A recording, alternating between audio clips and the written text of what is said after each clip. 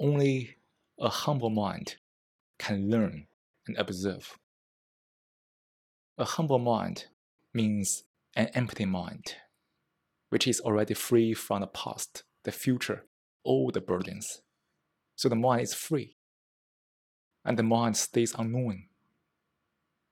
And such a mind has great humility, which is sought after in the Western world.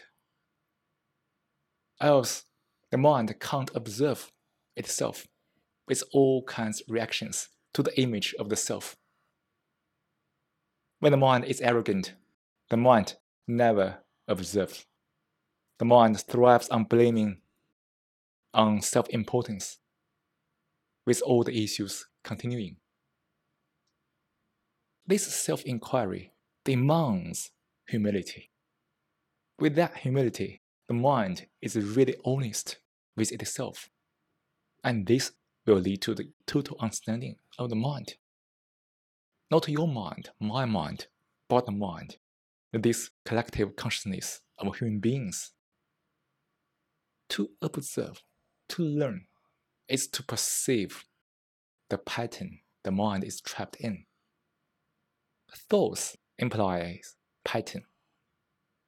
Pattern is a loop. When the mind is trapped in thoughts, the mind is trapped in loops. Small loops, bigger loops, anyway, loops.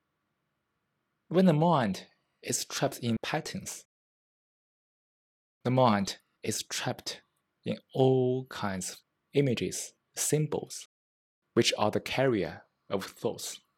And all this content make the mind full, very full. There's no space left on the mind to inquire, to understand.